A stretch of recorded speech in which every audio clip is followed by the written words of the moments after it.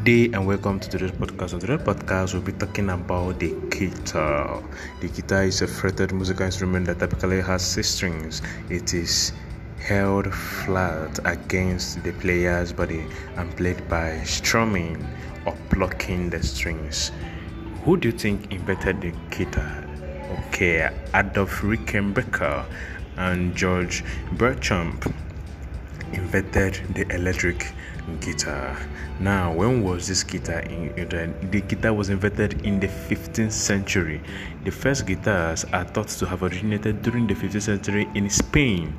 These had 4 courses of strings, or set to 2 strings tuned to the same note to give the guitar resonance. However, the lute was consistently favored by the public over the guitar until the end of the 15th century. Guitar playing is so sweet. Oh God, I know we all listen to music every day.